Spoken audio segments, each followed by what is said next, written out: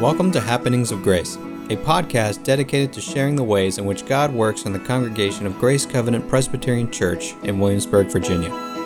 Morning, everybody. Here we are, Vain Thoughts 101, Part 4.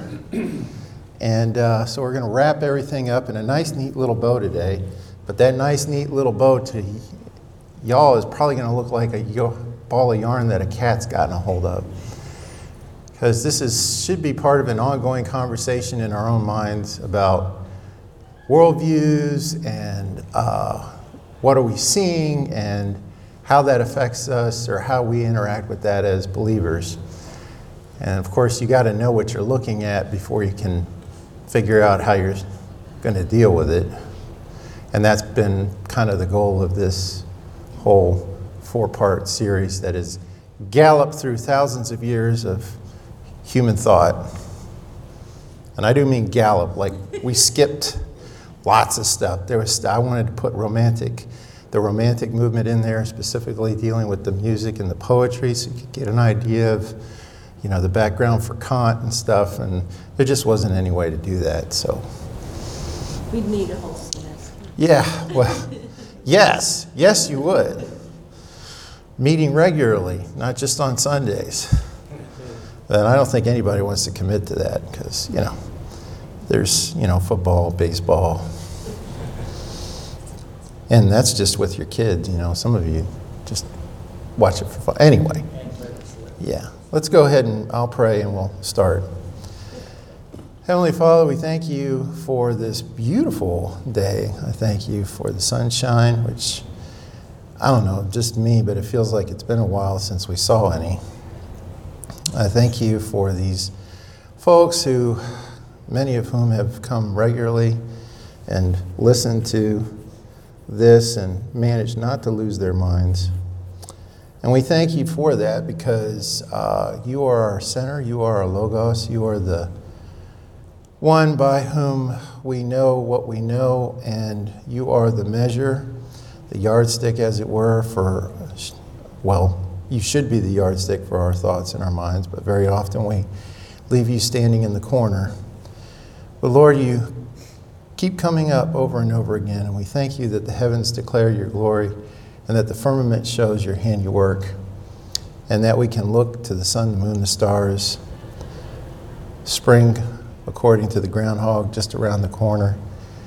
And we thank you that we can see your work evident in our lives when we stop and meditate, or even just stop and pause for breath and put our hectic, frenetic lifestyles to one side and just gaze upon you.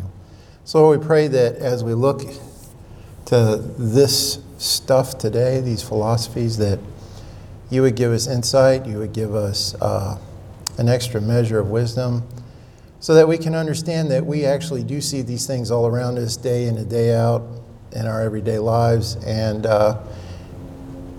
it's out there with the people that we're trying to reach. And sometimes it's a barrier and we have to knock it down so they can see things better. So we pray this in Jesus' name, amen. All right. So where have we been? Well, we're gonna review, because we should always begin with review. Y'all remember the sophists? They're the ones that we kicked this off with. I am my own morality. I use words to get what I want, and the gods don't really care. Okay? Those were the guys that Socrates reacted against. Do you remember those? Some of you might remember. Can I get a head nod? Even? Okay. Yes. All right. Good. All right. And then there was Socrates. Socrates. Words have meaning because we have souls, and we should want the good and be good while pursuing the good by examining our lives. Yeah. And then his student, Plato. Ideas are real, and they're behind everything. And then there's his student, Aristotle. It's nice how there's a flow there for a while. Words define things, and things are real and held together by a God, lowercase g, who is both moved and unmoved, what they call in Latin a prima mobile, or the unmoved mover. And then there's this guy, our older brother, our God, Jesus, I am the way, the truth, and the life. And of course, he starts that, and that's moving parallel and overshadowing a lot of this stuff, which is great, until we get to a guy who didn't really mean to mess things up. Galileo says, so allegedly under his breath when the Pope was telling him that he was going to be under house arrest because he needed to recant because Galileo was watching the moon, and he said, the moon's going around us and we're going around the sun just like Copernicus said. And the Pope said, no. Because the Bible says the earth, the pillars, it doesn't move, right? Galileo's like, well, it does move, because like I did the math, but yes, Your Holiness, And then you get a lot of discoveries, and finally Descartes, coming out of the 30 Years' War, he's like, what is real? How do I know that? I think, therefore I am. That's how I know I am real. That's how I know, because I'm having thoughts. Plus there's God and stuff, right? Then there's Locke. And Locke's just trying to figure stuff out. He says, you're born knowing nothing, and you only know what you know through sense and experience, right? Thereby setting educational theory on a path that we still trod regularly. And then you got Hume. He's lovely. Your senses could be wrong. You can't really know the cause of a thing past the haggis. Then you got Kant. Man, and generally any rational being, exists as an end to himself, not merely as a means to be arbitrarily used by this or that will. So you are your own end. It's all up to you. Go out there and do your thing. But be moral. And you can use the Bible to find out what morality is. It's okay. All right? Is this ringing any bells? You guys remembering this stuff? Okay. Then you got Hegel. He's great. Here's your thesis versus antithesis leads to synthesis, which becomes the new thesis und so weiter, as they say in German, and so on. This is how we grow in understanding and meaning. And, eventually we get to the meaning of, I didn't even go into the all-soul thing where God is like this great big soul thing, and it's kind of almost Hindu, and it's, and it's what he believed in. But I don't think he knew who the Hindus were. So Marx, he says, nope, Hegel's wrong. The only valid thesis is dialectical materialism. The proletariat must revolt against the bourgeoisie and do away with religion, the family, and all private property. All the means of production must be in the hands of the state. Capital is the origin of all misery, so we get rid of it. And it's simple. That's all we have to do. Then life will be better. And then we got the guy that we're going to go over today, Kierkegaard. Kierkegaard said, nah. What you need to do is believe in God and then take a leap of faith. Existence is a dynamic tension between belief and suffering. He's fun. In fact, Kierkegaard is the beginning of existentialism. And how many of you have ever heard of existentialism? Okay, good. But could you define it? Don't ask that. Yeah, no. It's cool. It's cool if you can't, because they have trouble doing it. Existentialism, what is it? I lifted from Sproul, and he says it's a philosophy of existence. And I'm going to try again. It's not that helpful. No, that's not helpful. And I think he was probably laughing when he wrote that, because he's kind of like, hey, watch this. So we have Socrates, Plato, Aristotle, Galileo, Descartes, and Locke. They're all looking at, so we can kind of break it up, what we've studied and looked over. They're all looking at how we know what we know. Okay, that's their concern. How do you know what you know? I mean, you know it, but how do you know it? Is it through ideas? Is it through words? Is it through some, butterfly landing on your head, angels dancing on the heads of pins. How do you know it, right? And you should thank me for skipping Aquinas. Just saying. All right. And then we get Kant, and after Kant's assertion that man exists as an end to himself, because even though God exists, you can't prove his existence using the senses, but you behave as if he exists, right? So somebody said, go out and measure God, Paulette. You're like, well, I got the measuring to hold still. No, you can't, right? Did you actually hear God landing? What is it, a deep voice? Is it a high-pitched voice? What is it? So you can't measure it. Soren Kierkegaard, because he was a Dane, tried to figure out what manner of existence that existence should be. So, you have to behave like he exists. So then we got our Soren Kierkegaard, the melancholy Dane. Amy's actually seen that statue. It's in Denmark, because that's where her people are from. And studying Kierkegaard, I now begin to understand why my life is the way it is. So we go to the next slide. So we got Kierkegaard. He's born in 1813, and he doesn't live very long. He dies in 1855. He's born in Denmark. He had a weird childhood. We could go into a lot of it, and a lot of people do, but basically it was not a happy childhood. His family his dad messed up big time, lost his first wife, which was Kierkegaard's mom, and then went hardcore Lutheran, but very strict letter of the law Lutheran, and which is, there wasn't a whole lot of spirit behind it. So Kierkegaard goes to the university, studies theology, literature, and philosophy, and he wanted to be a good Christian, even though he wrote he didn't dare call himself one. That was interesting. So to me, a moral person, a good Christian, that meant more to Kierkegaard than simply attending the state church, which in Denmark is the Lutheran church. So he writes a bunch of stuff, and we only have a sampling here. He wrote Fear and Trembling, The Attack Upon Christendom, and the concluding unscientific postscript, which I was tempted to take just a page of that and throw it up on the screen just to show you how. And that's in translation too.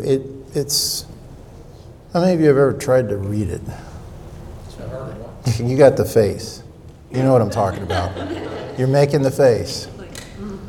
Yeah, you're kind of like, okay, wait a minute. What?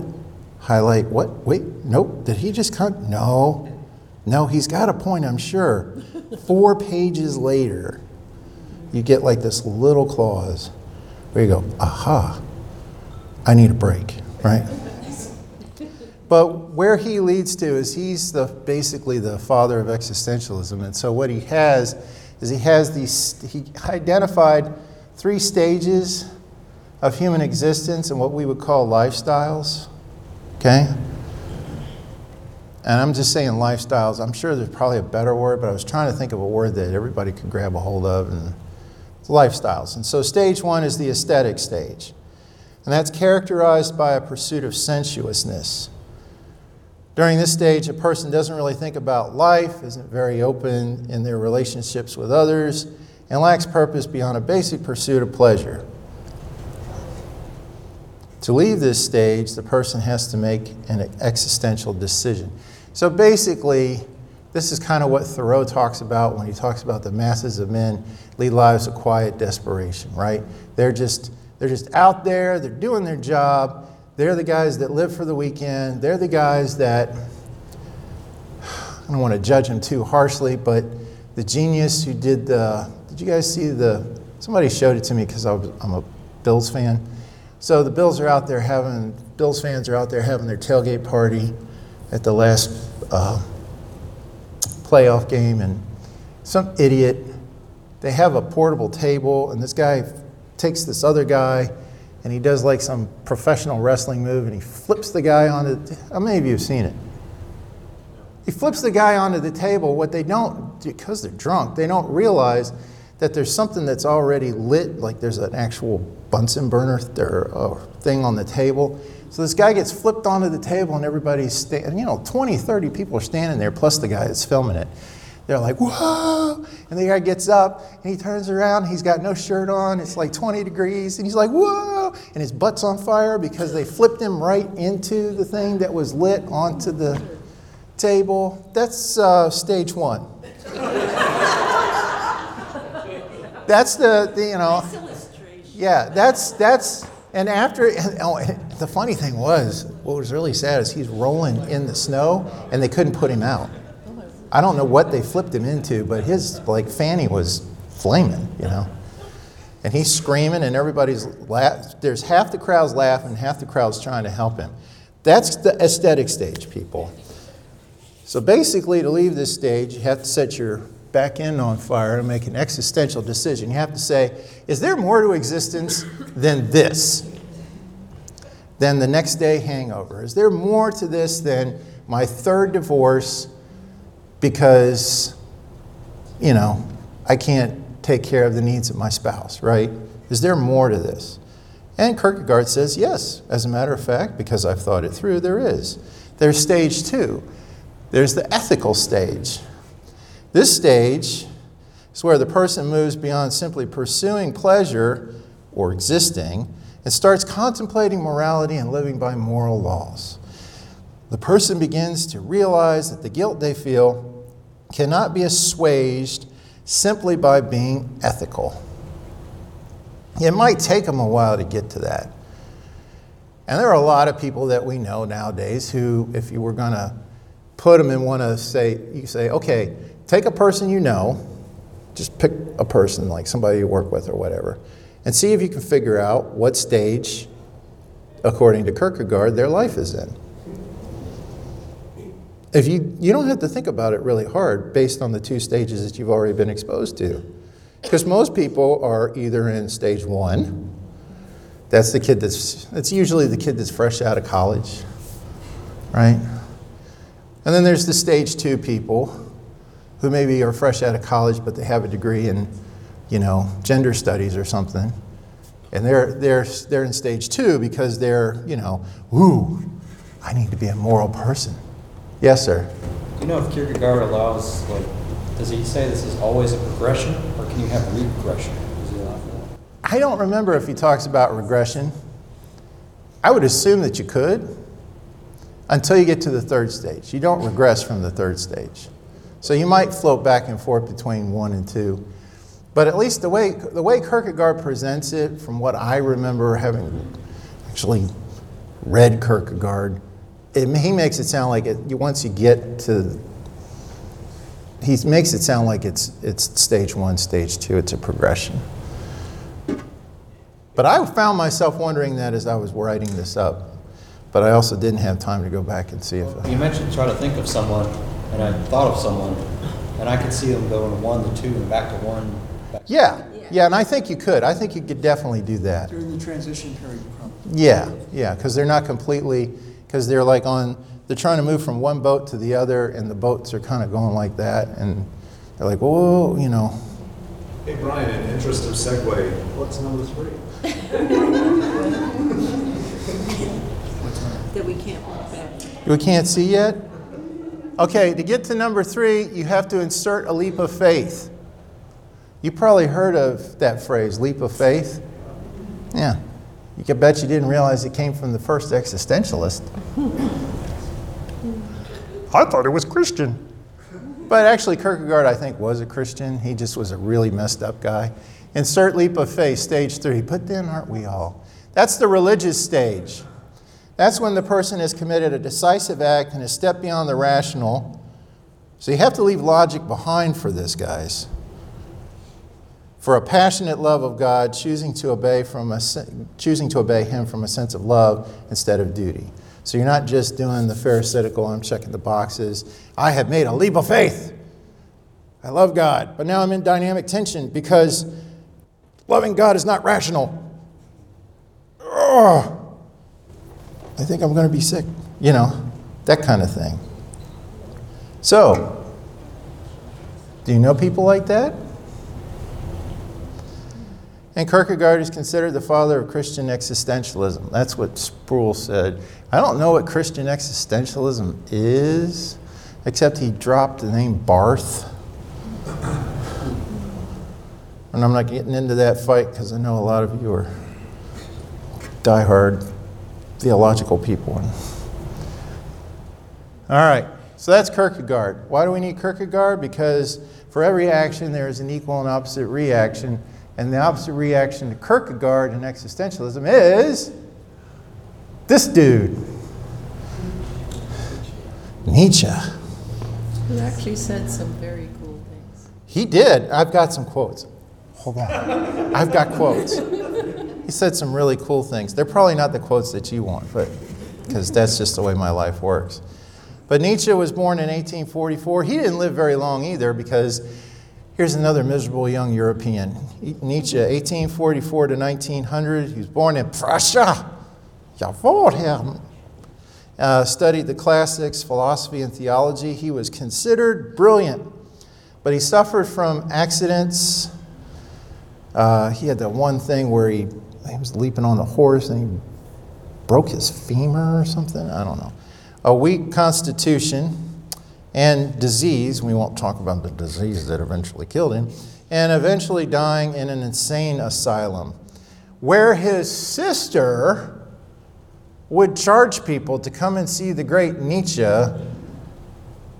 and make money off of her brother sitting there drooling in his straitjacket. There's even a photograph of that, which is just sad. Yeah, I mean, it's...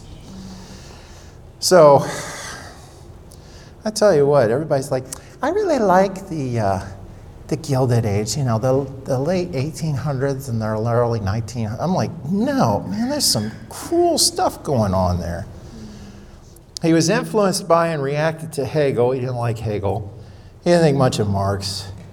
But he liked Charles Darwin, at least as far as he read Darwin. And here's some of the things he actually said. He said, all seeing is essentially perspective, and so is all knowing. Which is basically, what do we say now? Well, it depends on your point of view. It's, you know, it's not terribly radical. Then you get the next one. What then is truth? Truths are illusions about which one has forgotten that this is what they are. So those of you who are clinging on to your truths, guess what? You're holding on to an illusion, but you've forgotten that it's an illusion. And I'm smarter than you. Yeah. There's a lot of smartest guy in the room syndrome going on with some of these guys. How about, let us assume that nothing is given as real except our world of desires and passions. Now, what is that? Yeah, let us assume that nothing is given as real except our world of desires and passions. And here's the thing, I wasn't going to tell you to the end, but you do realize that Nietzsche said everything was absurd to begin with, which is how he sort of covers his tracks. He's like, hey, well, I said it was absurd, so. It's kind of like John Stewart. Yeah, there's a lot of nihilism out there, isn't there? Yeah. Let us assume that nothing is given as real except our world of desires and passions, which puts Nietzsche squarely in what stage of Kierkegaard? Stage one. Stage one, right. And then to put it quite generally, the main object of all religions has been to counteract a certain epidemic malaise due to unreleased tension. All you people who believe in religion, whatever the religion is, you're just repressed. And no, he's not quoting Freud. Freud actually comes after, he's writing a little bit after Nietzsche. So that's one of the sources had a bunch of these quotes, and it said, it's amazing to think that this guy is actually ahead of, because he was brilliant. I mean, he's ahead of some of these people who then later become, you know, stalwarts in our Western canon, right? Oh, Freud, it's all about your mother. All right. to put it quite generally, so that's the one about religion. And then the new conditions will bring about an equalization and mediocritization of man, a useful, hardworking herd animal of many uses, and they are also disposed, and it's also disposed in. So most of you all are, because of the way you think, you're basically just herd animals. Greg, you're basically a herd animal. You're just a giant cow. Because you go and you do your work, and you keep your head down, you don't really think about anything, and you live your little sad pedestrian life. But because most of you are like that, and here's where the evolution part comes in, right? Some of us are going to be exceptional men of most dangerous and fascinating quality.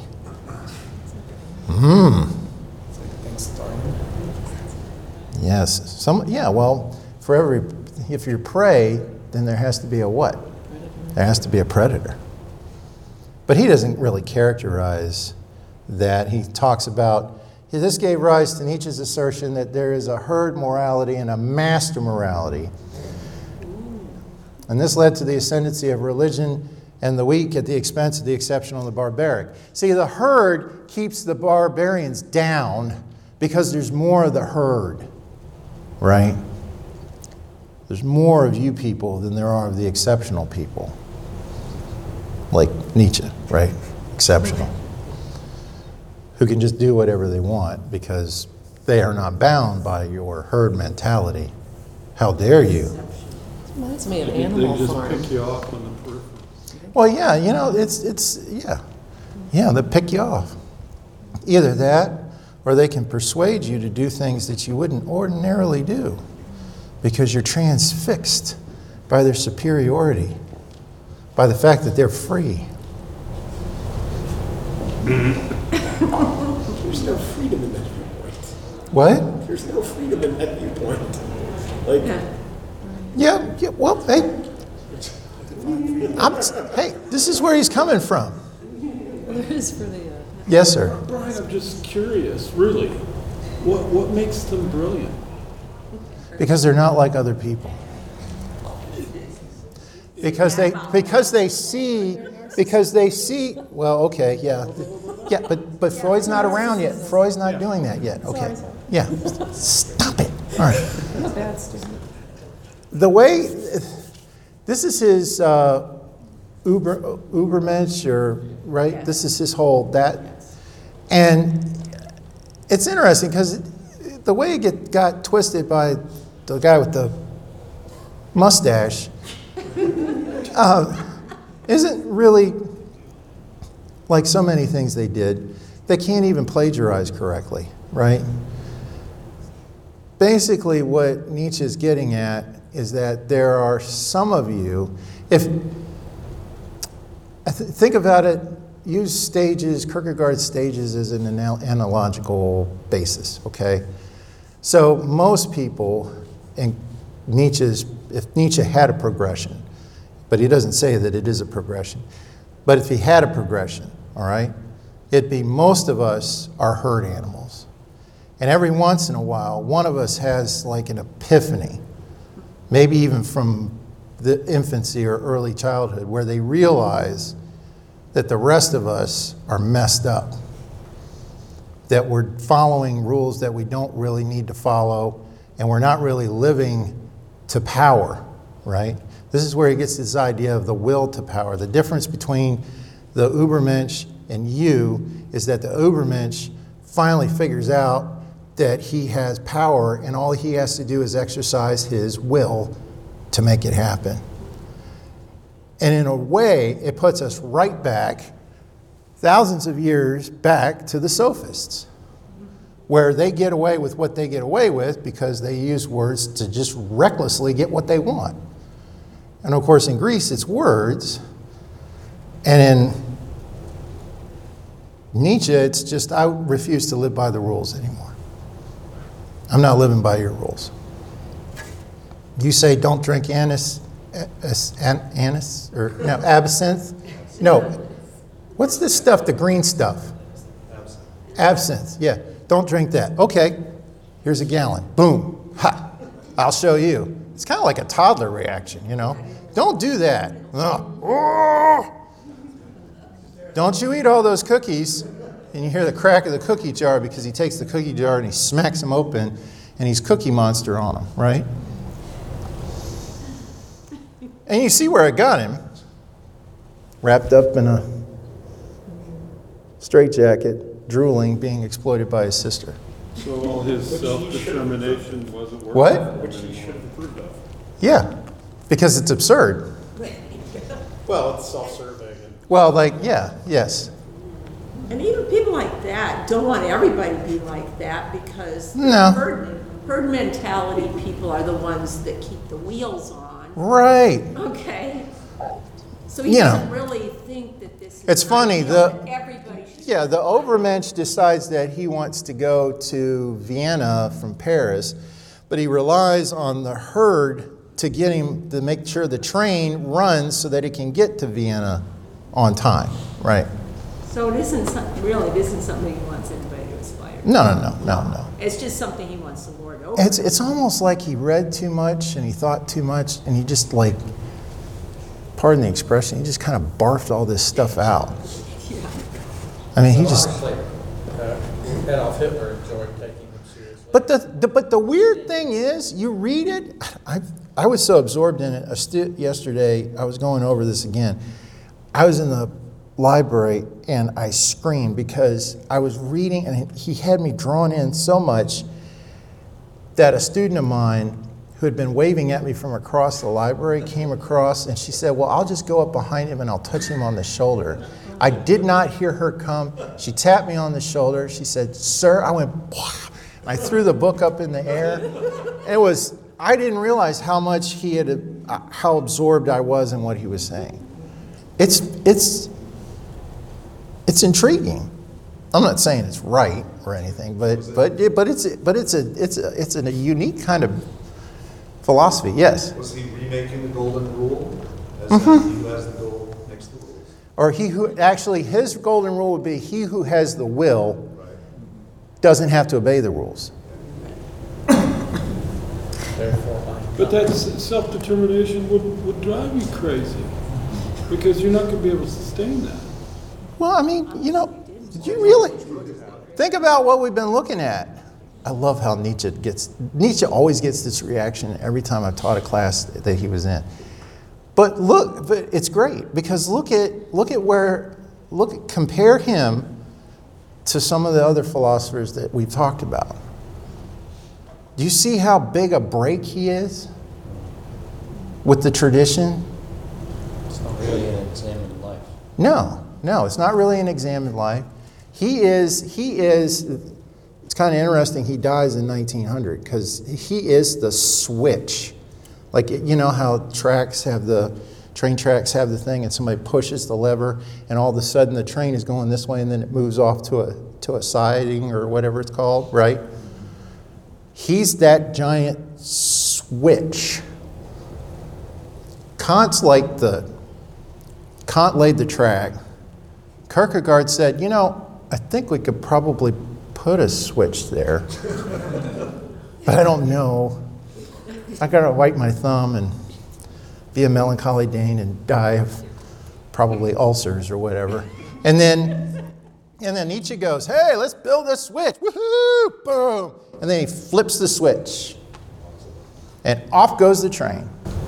Guys in a straight jacket and he's on a drill. That's got to Yeah, well. But it's philosophy to Let's- a lot of people on a different Well, track. let me give you some more quotes from him. Okay? Here's his big one. I regard Christianity as the most fatal and seductive lie that has ever yet existed, as the greatest and most impious lie. And then, of course, note. Nietzsche frequently declared that any attempt at systematic philosophy was absurd. And this is where we're going to leave him because we have to move on. How would he define the word pious? What? How would he define the word pious? I mean, I just think it's funny that he even uses that word. Yeah. Peel it back, man. Keep going. You're doing great. Therefore, we're going to acknowledge that he said what he said and think about all the damage he did after his short life. One thing, he seems to be the first person in this series who totally said, I have no obligation to God or the concept of God or whatever. I'm just going to truly do my own thing. It's kind of like what the serpent said to Eve in the garden, you'll be your own thing. Or, you know, that famous band, you can go your own way. Go your own way. Yeah. Yes, sir. Yes, sir. Oh, wait. So you're pointing at Tim because Tim was going to say something. Yes. Okay. Oh, okay. I think all these guys are incredibly brilliant. And they use their brilliance to examine the world around them and draw conclusions that were totally separate from biblical principles and biblical worldview. And it just shows, and when you look at the mess that every one of them led to, and as far as I know, every one of them lived a miserable life. It's sad because you think of if they would have thought and worked within a biblical framework, what they could have developed. I mean, Nietzsche mastered all the classical languages before he was 20. Mastered them. Mastered Greek. Mastered Latin. Mastered Hebrew. Like when he talks about the Bible, he actually knows what he's talking about. He has read the stuff, which is just sad.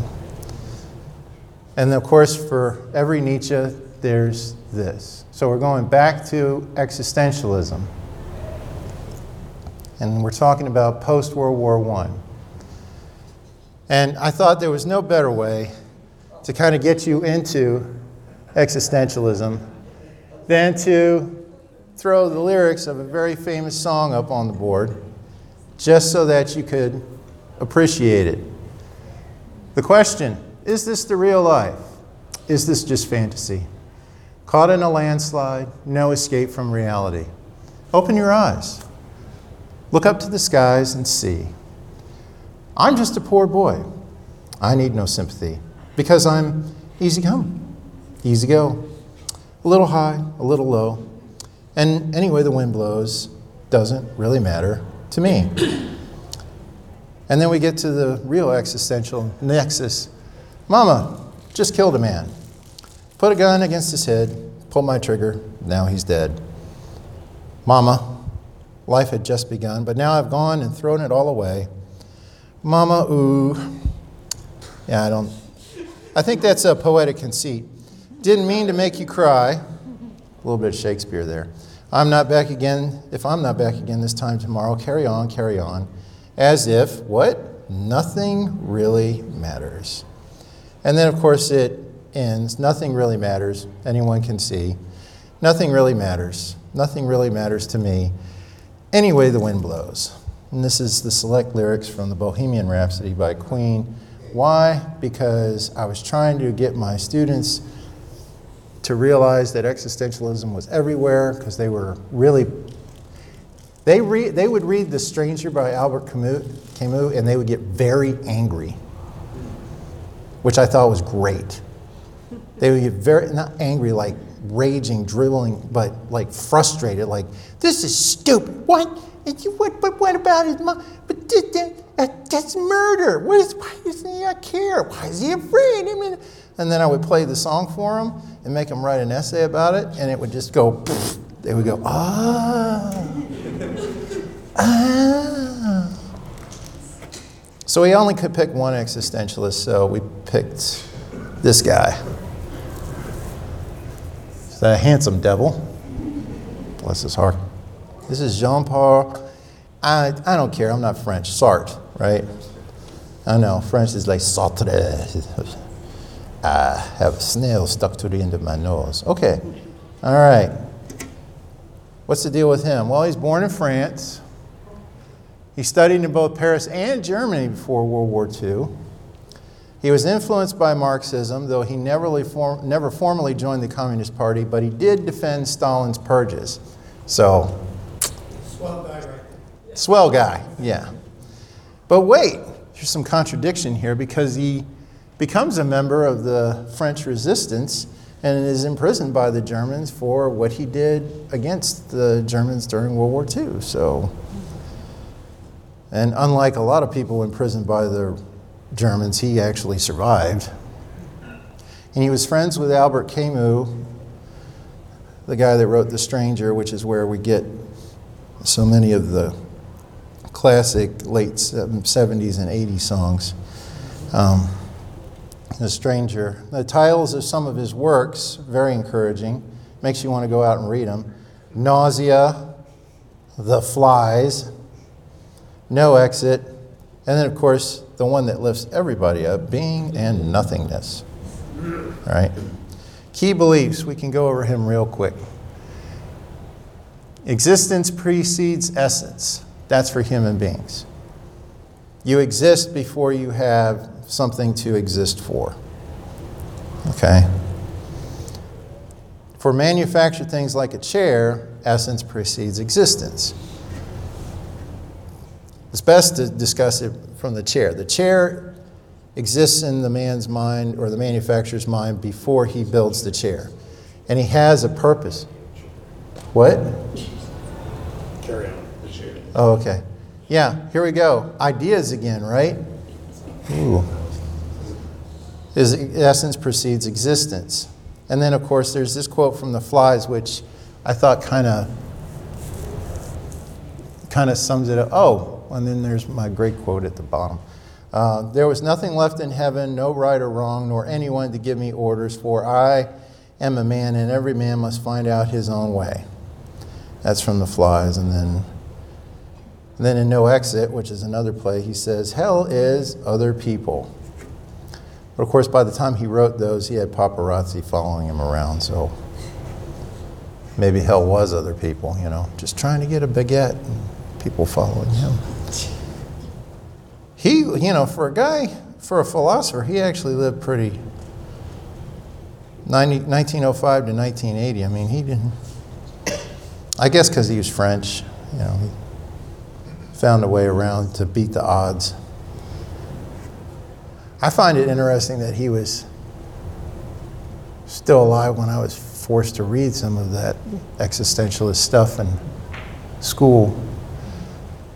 And I didn't know that he was still around. All right. So where does that bring us? Well, we're going to end with where we started, Colossians 2:8. See to it that no one takes you captive by philosophy and empty deceit according to human tradition, according to the elemental spirits of the world, and not according to Christ. So basically what? If we learn from this? Stand for something or you'll fall for anything. Well, without Jesus, you're going to go off into, it's like Tim said, you're going to go off in the weeds really fast. And it's going to be rough. It's like another famous song, if you're going to be dumb, you'd better be tough.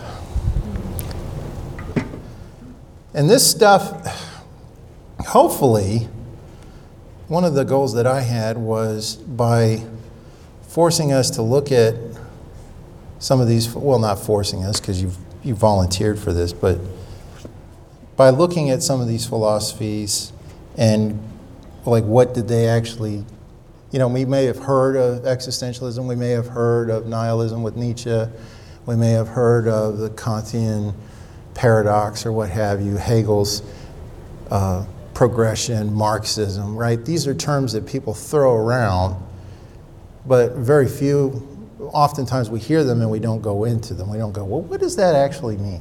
What did they actually say, right?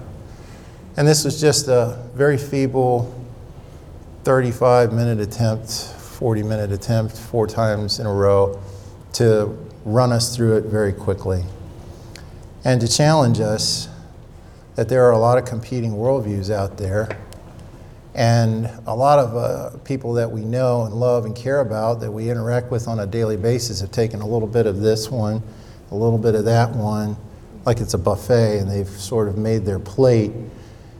And that'll account for a lot of inconsistencies in their life because they don't have Christ as their logos. So, all All right, well, let me pray and get ready for worship.